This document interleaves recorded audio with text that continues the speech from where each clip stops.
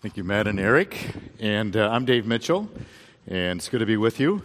I'll be your preacher for the next 35 minutes. And I appreciate the opportunity to share with you this little handy outline that is in the bulletin. You can use it to follow along.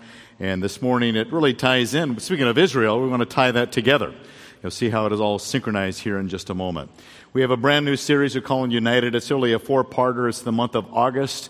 Communion today. We want to talk about baptism next week. And then the following 2 Sundays, it's all about the Word of God and why we can trust the Word of God. And so it's a fundamental series. It's a reminder series. It's sort of the basics of our faith as we unite together. I just want to give you a little heads up that there is a certain fact about communion that puts us into a little bit of a danger zone, if I can put it that way. I don't want to be negative too much. We're certainly glad that you're here to worship together, but it's interesting, when God began the church, there were actually 2 fairly sacred moments that He used to teach us that we need to be faithful followers of His. In these 2 moments, we can become sort of perfunctory, sort of routine and rote. And God says, I want to bring life to that. I want it to be something meaningful and real. Those 2 things, when the church began in Acts chapter 2, that God brought sort of a form of discipline to teach them how important these things are, was number 1, the first thing was the offering. In Acts 2, the church begins. In Acts 5, there's a couple by the name of Ananias and Sapphira who, in an improper way, brings their offerings to the Lord. And they died. That's pretty serious business. God took them home. Then in 1 Corinthians 11, as Paul teaches the Corinthian church, he says, here's what communion should be. Some of you are not taking it properly. And then Paul says in that passage, so a number of you are sick, and some of you have died. Now, those are 2 very sacred things that often I know that I can practice in a fairly routine way and not have the full meaning and value behind it. So I don't want anybody to die today. All right? Is that a fair thing to say? Of course. We want to unite together around this, and I know that every Sunday in Elevation, we practice communion. We often will come up to the tables to receive it on our own. Today we're going to pass it, as we will often do, on the first Sunday of each month. But I want us to really recapture and renew in our hearts and our minds what it's all about. So let's get into it, if you will. Imagine you are on that Israel trip with Eric and Matt and the others who will go. One of the things that you might do in the nation of Israel is to celebrate the Passover if you're there at the right time. I've been there during that Passover season. It's a very sacred moment, and there are practices that go on that I've never been part of before, but you see that there's a seriousness about it. And at the Passover Seder, they would prepare a meal that might be like the meal that you see on the screen behind me. And each of these elements of that meal, if you go to the Passover Seder that Matt puts on here in December, you can participate in that and find out what all of those elements mean and how they really have a spiritual symbol that's relevant for us who are in Christ. And then at that Passover feast, it's celebrated often with very fancy paintings. Leonardo da Vinci put together a painting, rendering what he imagined the Last Supper was like with Christ. We don't know what it looked like. We're not even sure that that's the kind of table they sat on, and that's the way that they conducted that. But one thing that is clearly something we need to understand is that the Passover, that is the roots through which we now celebrate communion. So let me just take you back in time. We need to understand what Jesus' teaching on communion was all about. As you can see on the screen, Jesus changed the focus of the Passover from Israel's past redemption from Egypt to the sacrifice of a lamb at that time to our present and future salvation from sin and our current redemption that comes through His sacrifice. So let me twist that around. Here's what Jesus did with His first disciples. As they gathered together, it's the last week, Passover season, and Matthew 26:2 says it's the Passover season, and He's going to die that week. So not coincidentally, but by the design of God, the sacrifice of Jesus as the Lamb of God was given on that cross during the Passover season even as the Jews would practice the sacrifice of the literal lamb on earth to help them remember the redemption from the nation of Egypt. So Jesus then at that Last Supper, that week of his crucifixion, he said this to his men. While they were eating the Passover feast. Jesus took some bread, and after blessing it, he broke it and gave it to the disciples and said, "Take, eat of this body." And when he had taken a cup and given thanks, he gave it to them, saying, "Drink from it, all of you, for this is my blood of the covenant, which is poured out for many for forgiveness of sins. But I say to you, I will not drink of this fruit of the vine from now until that day when I drink it new with you in my Father's kingdom," looking forward. And they sang a hymn, and they went out the Mount of Olives. That's the first communion, if you will, that really bridges the Old Testament's Passover feast with our current communion service. So if you take the elements that Christ had, he first of all took the bread. He took what is called matzah bread, because it's named after the Hebrew word for unleavened is matzah. And this is the kind of bread that we will have this morning that we typically have on any communion service. And it is this matzah bread that Christ would take into his hand, and he would break it, not because his body was broken, but to be able to distribute to the disciples those elements of that bread. And that day, here's what the disciples are thinking. They're all Jewish men. They probably have celebrated the Passover feast every single year of their lives, being in a good Jewish home. And Jesus took that bread, he blesses it, and what's in the disciples' mind is this. Every year I take that Passover feast, I take that bread, I take that matzah, and I am reminded in the taking of that bread that this is the sign of the redemption, the removal of the bondage of Egypt in Exodus chapter 12, that in 1400 plus years earlier, Moses and the Jews were redeemed out of the nation of Israel. And he says, take unleavened bread because you don't have time to leaven the whole lump, because you're going to leave in haste, as it says. You're going to leave quickly. So take the unleavened bread. You leave the leaven of Egypt behind. Today we know leaven as symbolic of sin. So you leave that behind because you're going to begin a brand new life outside of the bondage of Egypt. The Jewish disciples who sat at that Last Supper are hearing Jesus say something different now. He said, this bread is not about Egypt anymore. As good as that was, and we thank God for the history that is our country, but now this bread means something different. This bread is now my body. I want you to think of the bread not of Egypt, but of my body. And the disciples are thinking, what in the world is this rabbi talking about? This is new information to us. Where is this coming from? So the men gathered together and realizing there's something new going on here. And Jesus is introducing them to the new phenomenon that we today call communion, that is rooted in the Passover.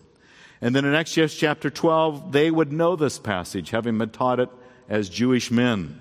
You shall also observe the feast of the unleavened bread, for on this very day I brought your hosts out of the land of Egypt. Therefore you shall observe this day throughout your generations as a permanent ordinance. This is something you do all the time. And the word unleavened again meaning matzah. And so the disciples are sort of having their heads spin. This teacher that we have followed for 3 years is redefining the Passover. They're having a hard time coming to grips with it. They didn't fully understand until he was even resurrected from the dead. And then Jesus took the cup. There was one cup. He took that cup and he gave thanks. Often communion is referred to in some traditions as the Eucharist. Well, the Eucharist is that Greek word for thanks. So Jesus said Eucharist, giving good words, good thankful words to the God that we worship today. And he declared it a new covenant of our forgiveness in his blood rather than the old covenant of repeated sacrifices. So he took the cup. There was one cup. Paul defined this cup as the cup of blessing. 1 Corinthians 10 says, I speak as to wise men, you judge what I say. Is not the cup of blessing which we bless a sharing in the blood of Christ?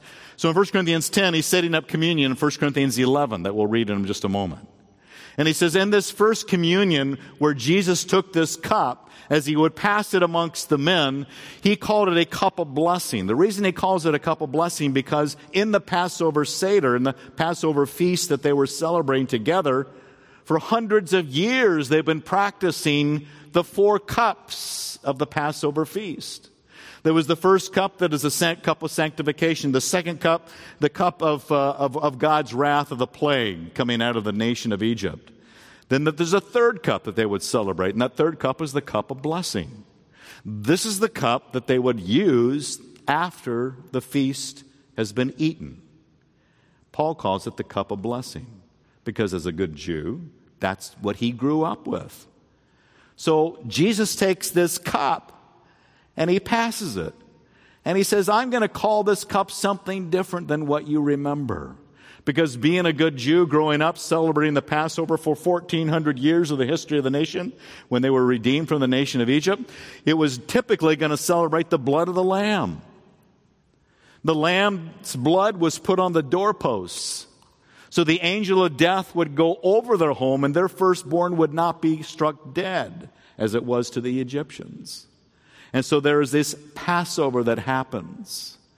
And so they would constantly want to remember the lamb, the blood of the lamb, the literal lamb on the earth, as a reminder of what God had done for the nation of Israel so that they could be set free from the bondage of Egypt. Now Jesus says, I'm taking this cup, and it's called something new. In those days, if we were practicing communion as Jesus did it, we'd have one cup, and we'd begin to pass that cup up and down the rows. And everybody would drink from the same cup. Wouldn't that be fun? Want to try it? Anybody got a cold? I was preaching in Moscow a few years ago with my wife, Joy. We went there and visiting our missionaries around Europe. We did it in January, which is a great month to go to Moscow. As I preached in that Baptist church over there, it was also Communion Sunday.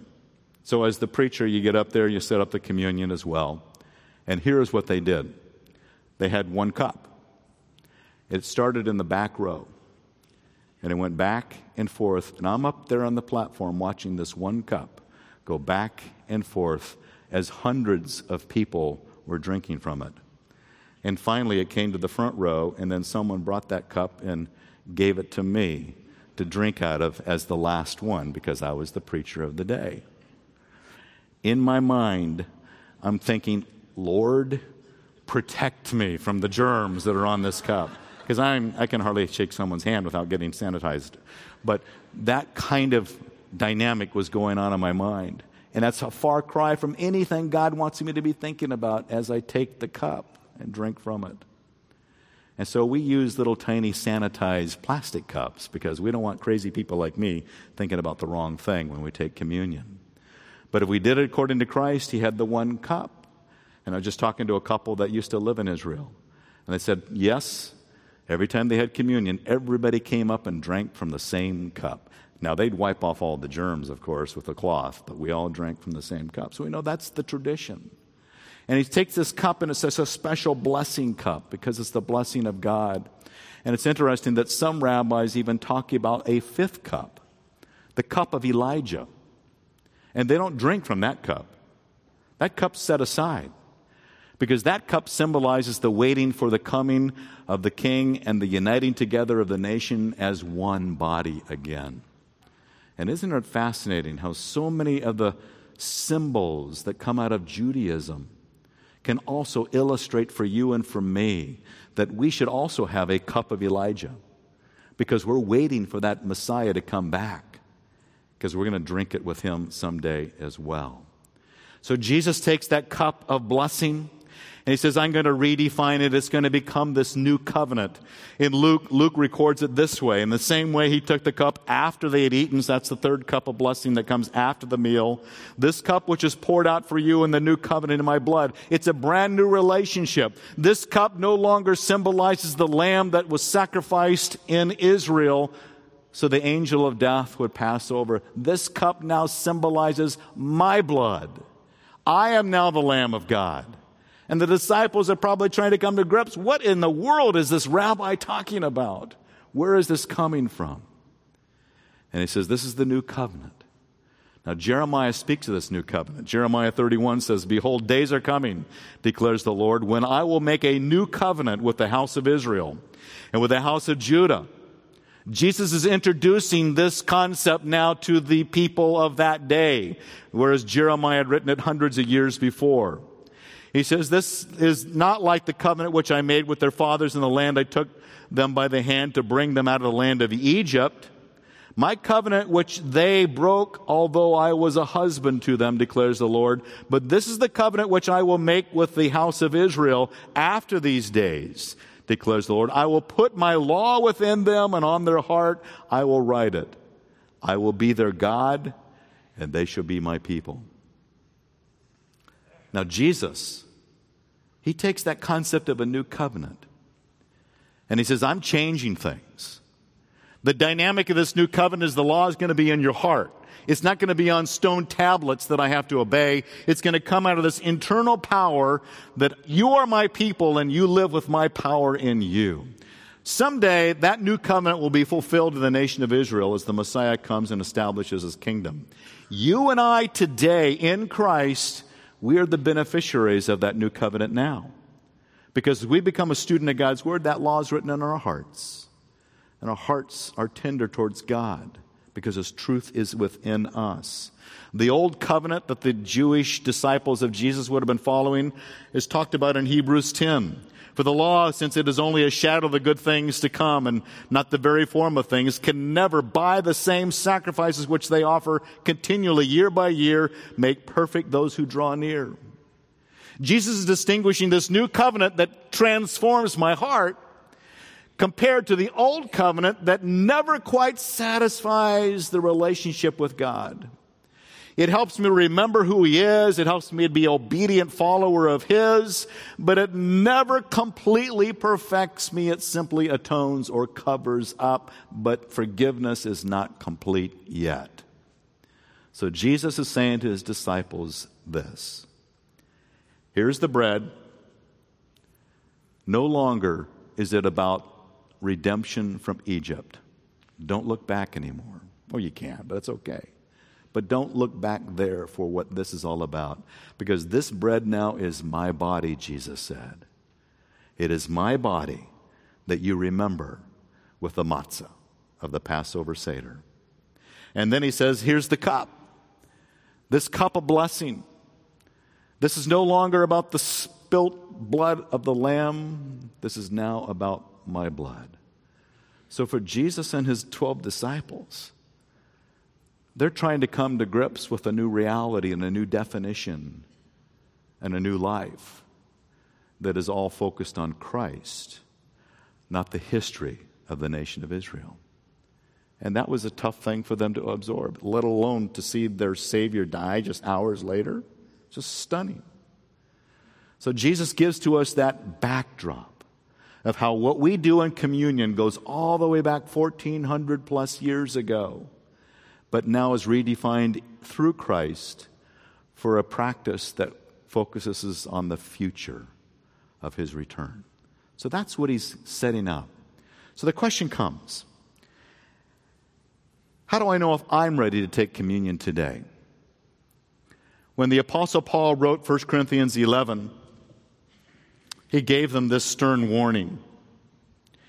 He says, I'm troubled about you, in essence, he says, because as a result, many of you are weak, sick, and a number sleep. Well, if a number are weak, sick, or a number sleep because they didn't practice communion properly, that stirs my heart to say, well, Lord, what in the world do I need to stop doing and then start doing to be right with you? My fear is that we have practices that we go through and we just sort of do it by, as I said earlier, by rote. And I want it to have new meaning or renewed meaning, if you will. And then how do I know if you've got children? How do I know that my children should be practicing communion? At what age is the right age for them to practice communion? Well, I would say as we go through the next little portion here, these practices that we indulge in today, if they have the meaning that we're going to have from Scripture, then everybody who does that and knows that and believes that is ready for communion, no matter what their age may be. We need to learn from God's Word. Now, God's Word teaches us that there are certain things that are wrong about communion. If you go back to the Corinthian church, he says that there are practices that were sinful because they were all about pride and selfishness, and they weren't eating this common meal, this Passover feast, this love fest. They weren't doing it in a proper way. 1 Corinthians 11:17 teaches us this. But in giving this instruction, I do not praise you, because you come together not for the better, but for the worse. You're not coming together for Christ. It's all about yourselves. I want it to be about Jesus, the bread, the cup. It's about Jesus. For in the first place, when you come together as a church, I hear that divisions exist among you. And in part, I believe it, because you are an immature group of people, as he says throughout the book. For there must also be factions among you, so that those who are approved may become evident among you. Therefore, when you meet together at this love feast, this supper, this gathering together around the meal, when you gather together, it is not to eat the Lord's Supper. You've lost the focus. You're thinking about the wrong things. He says, for when you're eating, each one takes his own supper first. One is hungry and another is drunk. The rich people get their fair share. The poor people get nothing. Some people are drinking too much of the wine and they're getting drunk. There's this confusion. There's this loss of focus. There is this divisiveness and pride. And the last thing we need is more of that going on in the church. So Paul says, don't do that. Let's get things right. Let's be properly prepared. And that's what he then says, for this reason, many of you are weak, sick, and a number sleep. So God says, this is serious stuff. It's a sacred time. So not only our practices need to be in order, our hearts right, but also our beliefs. There are some beliefs that are out there that are contrary to what we believe Scripture teaches, and one is called transubstantiation. Now, if some of you come out of the Roman Catholic faith, Roman Catholic tradition, we respect that. And I really respect how the Roman Catholic Church really holds, in a very sacred way, the communion. And part of that is because it's the practice of transubstantiation, which is saying that the bread and the wine literally changes into the body and blood of Christ. So in some sense, that body and blood of Christ is being sacrificed every time communion is practiced. Now, we don't believe that here, but we certainly respect the sacredness of that moment. There is consubstantiation. Martin Luther was a Roman Catholic priest, and we probably are somewhat familiar with him and his edicts and his breaking from the Roman Catholic Church and discovering that we're saved by faith alone, not by our works. One of the things that he reconstituted from communion, instead of transubstantiation, he has consubstantiation. The word con means to be with. So in the Lutheran tradition, Jesus is spiritually, as he says it, with, in, and under. There's a spiritual presence of Christ around those elements that is unlike any other presence of Christ in another way. And as fine as that is, Jesus had him break away from some of the faith of the Roman Catholicism, but this is a little bit of a different tradition than what we practice here. We believe that communion is more of a memorial. And as Paul then describes it in these next passages, we see the element of what we need to believe and what we should be thinking about and what I should be thinking about when the elements are passed. He writes in 1 Corinthians 11, for I received from the Lord that which I also delivered to you, that the Lord Jesus, in the night in which he was betrayed, took bread. And when he had given thanks, he broke it and said, this is my body, which is for you. Do this in remembrance of me. In the same way, he took the cup also after supper, saying, this cup is the new covenant in my blood. Do this as often as you drink it in remembrance of me. And there are three ways that I would encourage us to think and focus on during communion. And the first is our union with Jesus Christ. Remember me, Jesus says. One of the things that I would be encouraged to remember is the day that I came to know Christ as my Savior. For me, it was in my mother's kitchen that I've shared sometime in the past, and in my mother's bedroom, and there she came to me and I came to her, and we sort of had this moment where I said, I think I want to become a Christian. She said, that's great. And we prayed together, and I prayed, God, I am a sinner. As a 12-year-old kid, I didn't do a lot of bad sinning, but I did enough sinning to not get into heaven. And so I needed Jesus, so I said, Jesus, I'm a sinner, and I want to trust in you today that you would forgive me of my sins. And I accept you as my Savior. I want to live for you as my Lord. Words to that effect. And when we get the elements of the bread and the cup, it's important for us to remember that relationship. Remember when it began. I was just talking to a couple that I married 16 years ago. They said, we were looking at the pictures of the wedding, and they remarked how much I had changed. 16 years. And you like to hear things like that. And they said at every anniversary, it was in June, 16 years ago. Every anniversary, we get out the wedding album, and we go through the pictures to remember the day we began our lives together in marriage. That is the sort of thing that communion is. Every day, every month, every week, we remember who Jesus is. And when I began that relationship with Him, we remember Him. We wear wedding rings. They are symbols. I don't need a wedding ring to remember that I'm married to Joy. We celebrated our 42nd anniversary just a few days ago down at the beach, just a little beach picnic with just the two of us and hanging out with... It's funny what we clap for, but thank you for that. I appreciate that. So for 42 years, we've been married on August the 3rd. And we reviewed that day we got married. I had a cast on my leg from my hip to my toes. I don't encourage that kind of living when you get married, have a cast from your hip to your toes, but it creates uniqueness about it that's memorable. But we've been married for 42 years, and I don't need this wedding ring to remember, oh, that's right, if I forget to put it on someday, let's see, am I married or am I not? No, I remember. I always remember. But isn't it great to have symbols, whether it's a photo album or a wedding ring? And inside my wedding ring, Joy had engraved PALS, P-A-L-S. That's what's inside my wedding ring, with the date, so I never forget.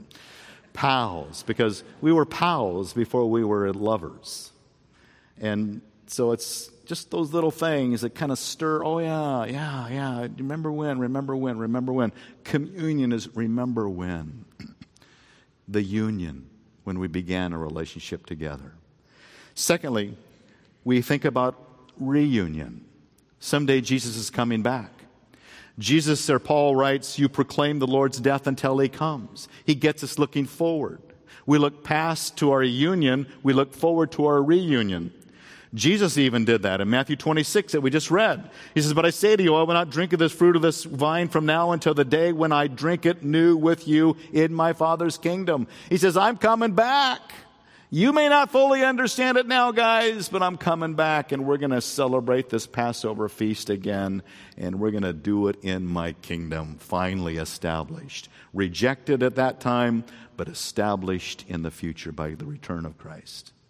He says, I want you to remember that. I want you to have a reunion with that in mind. You know, when you get married, typically you have a rehearsal dinner. Often the night before or 2 nights before, you sort of rehearse the wedding, and then you have a meal together. Sometimes I like to think about communion that we practice like today is that rehearsal meal. Because I'm rehearsing in my mind the future when I'm finally married to my bride. The bride, I should say, to the groom, who is Christ. And in our wedding rehearsals, typically for us, who are on this side of our culture, the groom's family pays for the rehearsal meal. Jesus has paid for this rehearsal meal to allow us to prepare our hearts for His return. John writes it this way, Beloved, now we are children of God, and it has not appeared as yet what we will be. We know that when He appears, when He comes back that second time, we will be like Him, because we will see Him just as He is. And everyone who has this hope fixed on Jesus purifies himself just as He is pure, because I want to be ready. I want to be pleasing to God, who comes back and finds me faithfully carrying out all that he's ever asked me to do by the power of the Spirit of God within me, that new covenant. And so communion is that constant reminder that, Lord, you may come back today. Maybe this is the day. And in purity and holiness, I await your return. Often the scriptures call it, I eagerly await your return. And that's a beautiful place to be. Communion. It helps me to remember my union with Christ. It helps me to focus on a reunion with Jesus someday. And then finally, it's this focus today.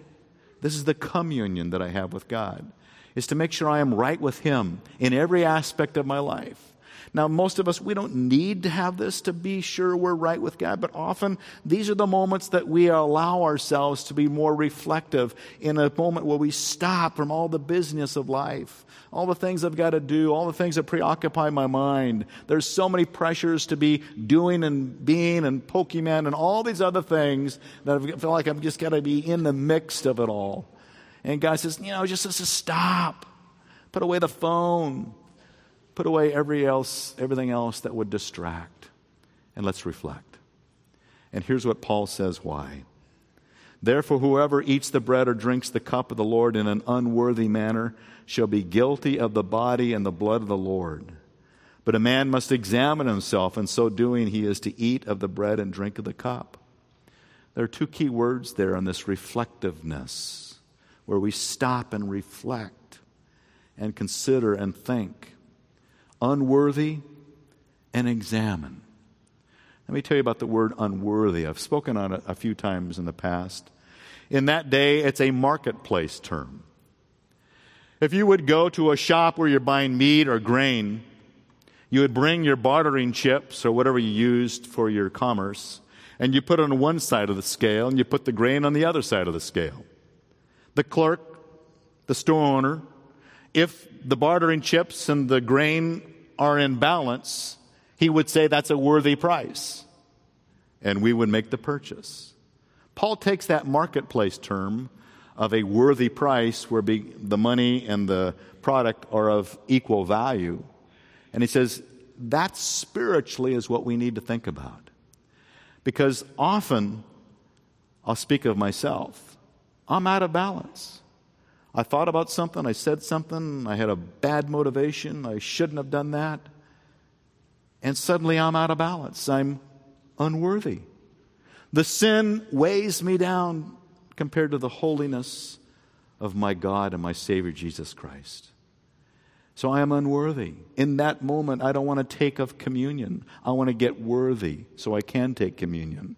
And so Paul says, I don't want you to be unworthy, I want you to be worthy, because I can't become worthy by just working harder at it, by just doing better. Galatians 3 says it's by the Spirit you continue to live your life. It's by faith that you enter into Christ and you live for Christ. And the Spirit gives you power to do it. So He makes you worthy. Christ in me makes me worthy in balance with God. It makes me as holy as He is, which is an unthinkable thought in my mind. I can't imagine that God would say, I am worthy of celebrating the bread and the cup because I am as holy as He is. That's hard to imagine. So Jesus says, let me just come alongside you, Dave, and let me do it for you. Let my cross come to you to remove the sins that you confess and give you the righteousness that is mine. That's why Peter, one of those disciples that was at that first communion service, at that Passover meal that was celebrated together with them, gave to us good words as he remembered his Savior, Jesus Christ. For you have been called for this purpose, Peter writes, since Christ also suffered for you, leaving you an example for you to follow in His steps, who committed no sin, nor was any deceit found in His mouth. And while being reviled, He did not revile in return. While suffering, He uttered no threats, but He kept entrusting Himself to Him who judges righteously. And He Himself bore our sins in His body on the cross so that we might die to sin and live to righteousness. For by His wounds you have been healed. For you were continually straying like sheep, but now you have returned to the shepherd and guardian of your souls. I love that. He bore our sins in his body on the cross that we might die to sin and live to righteousness. He makes us worthy. So I'd like for us to stop before we take communion. Before our leaders pass the bread and then the cup, we're doing it separately today. I want us to take a moment now and reflect. Examine, if you will. So as the leaders go out and Janelle comes up to lead us in a time of music and worship, would we just stop? Just sit in your seat. Don't look at the phone. Don't look at your neighbor. Just look to Christ and say, Lord, is there anything that you want to do in my life to make me worthy? Is there any area? Because Jesus does it for you. You don't do it for yourself. So we're not putting a burden on you. We're simply inviting you to invite Christ. If you've never believed in Jesus as your Savior, maybe today is the day to say, yes, today I choose to believe in Jesus. I trust in him as the one who died to pay for my sins. God, I confess them to you now, and I want to receive your forgiveness and your righteousness. Maybe it's a time of renewal to say, Lord, these are the areas that I've been led astray in, as Peter talks about it. I want to be right with you. So I take communion. I'm in balance. I am worthy. Jesus will do that for you. Will you just take a few moments and reflectively pray and examine, and then we'll have the elements passed.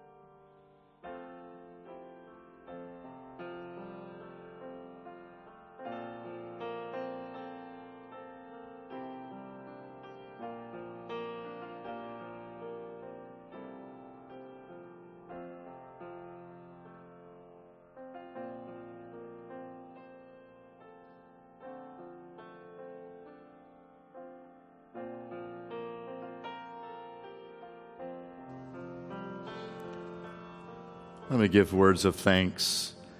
As the bread is now to be passed, Jesus again redefined the meaning. As the disciples came to that Passover feast, they were thinking, okay, the Passover, Egypt, the bread, leave in haste, unleavened bread, matzah. And Jesus says, no longer that.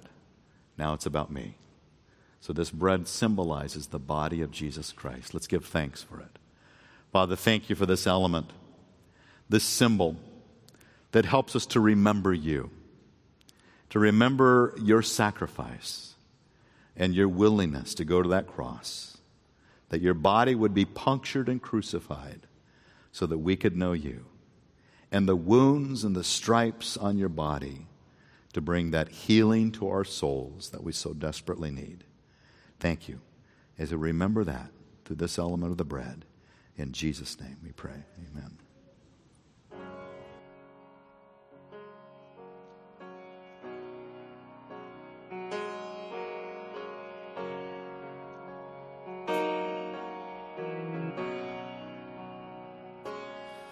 There is a fountain filled with blood drawn from Emmanuel's veins, and sinners plunged beneath that flood lose all their guilty stains, lose all their guilty stains, lose all their guilty stains, and sinners plunged beneath that flood lose all their guilty stains.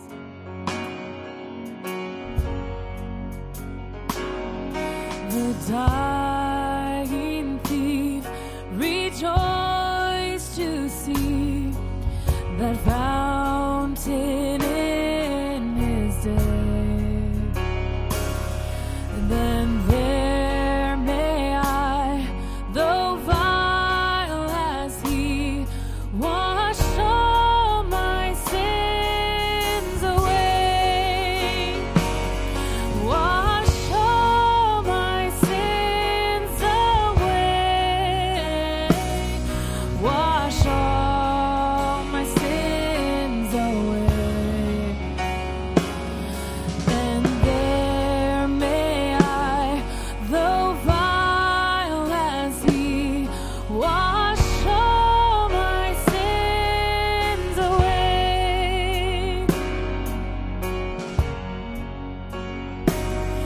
Dear dying Lamb, thy precious blood shall never lose its power, till all the ransomed church of God be saved to sin no more, be saved to sin no more, be saved to sin no more, till all the ransomed church of God be saved to sin no more.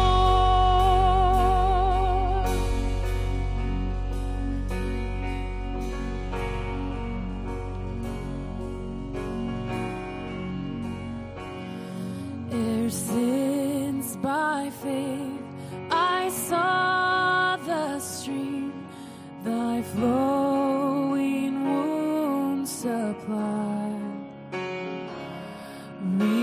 redeeming love has been my theme, and shall be till I die, and shall be till I die, and shall be till I die. Redeeming love has been my theme, and shall be till I die. Redeeming love has been my theme, and shall be till I die, and shall be till I die.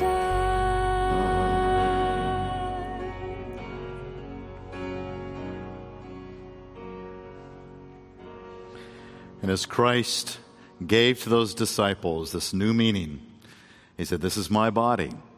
He's given it to us as well. Let's remember him well, eating in his name.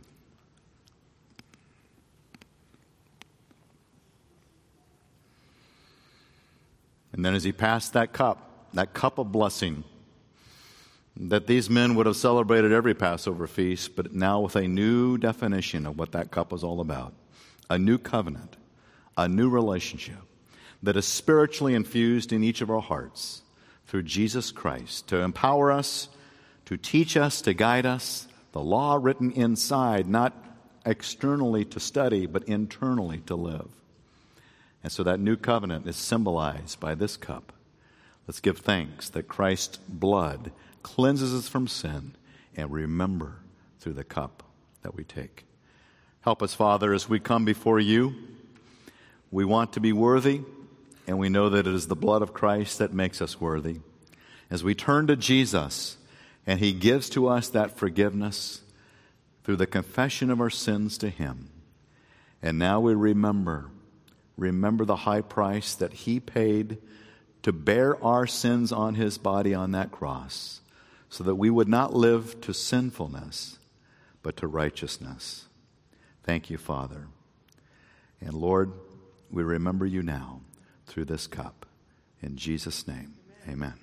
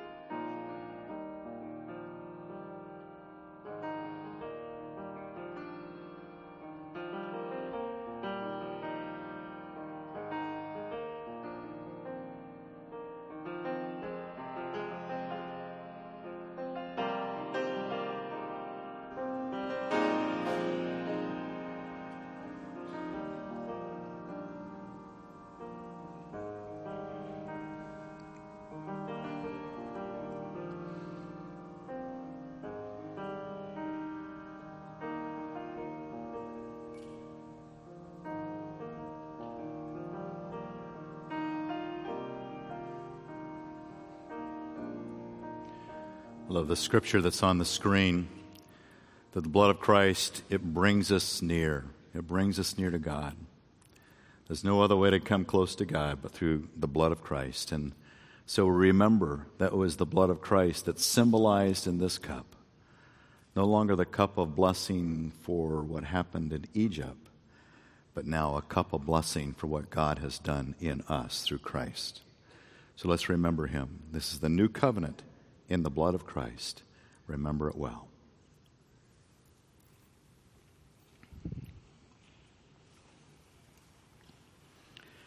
We're going to receive our offering, which is another very sacred moment. It's an opportunity for us to reflect externally our love for the Lord Jesus Christ. If you're prepared to give, we invite you to do so. If you're unprepared, we understand that as well.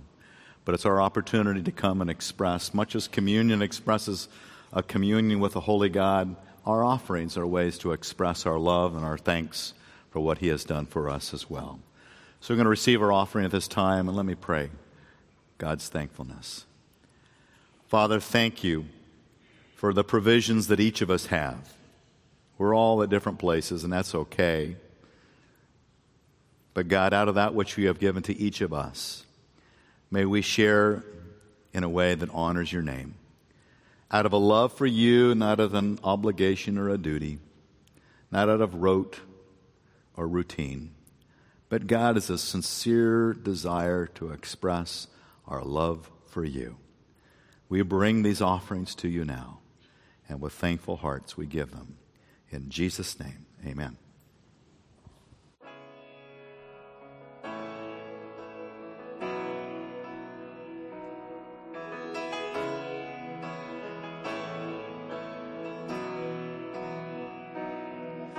The mystery of the cross I cannot comprehend. The agonies of Calvary.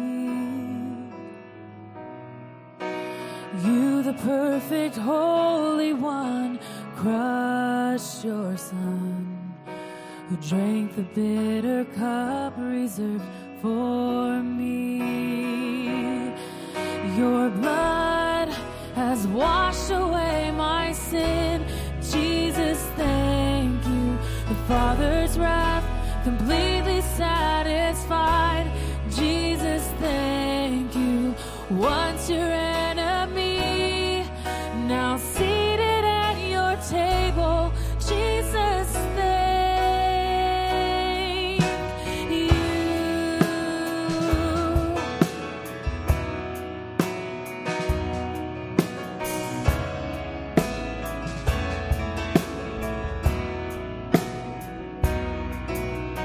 By your perfect sacrifice, I've been brought near.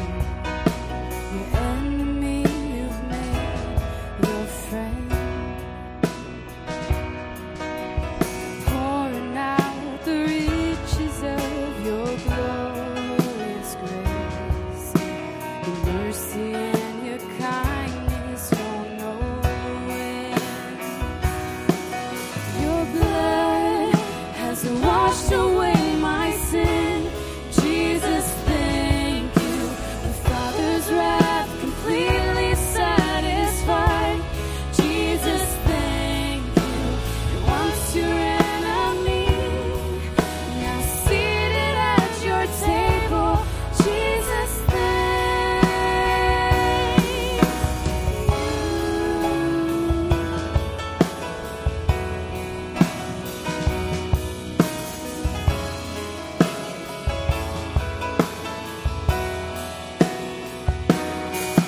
Your blood has washed away my sin. Jesus, thank you. The Father's wrath completely satisfied. Jesus, thank you. Once your enemy, now seated at your table. Jesus, thank you.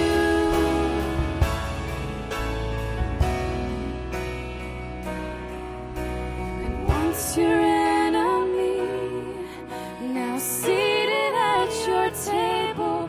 Jesus, thank you. Would you stand as we sing our last song today?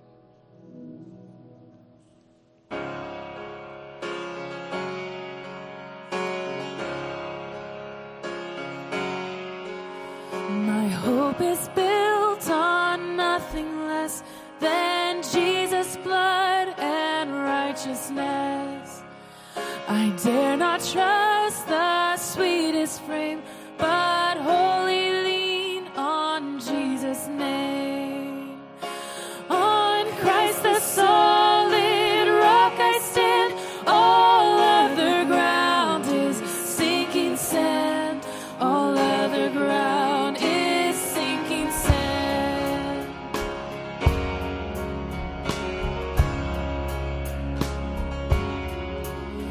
When darkness seems to hide his face,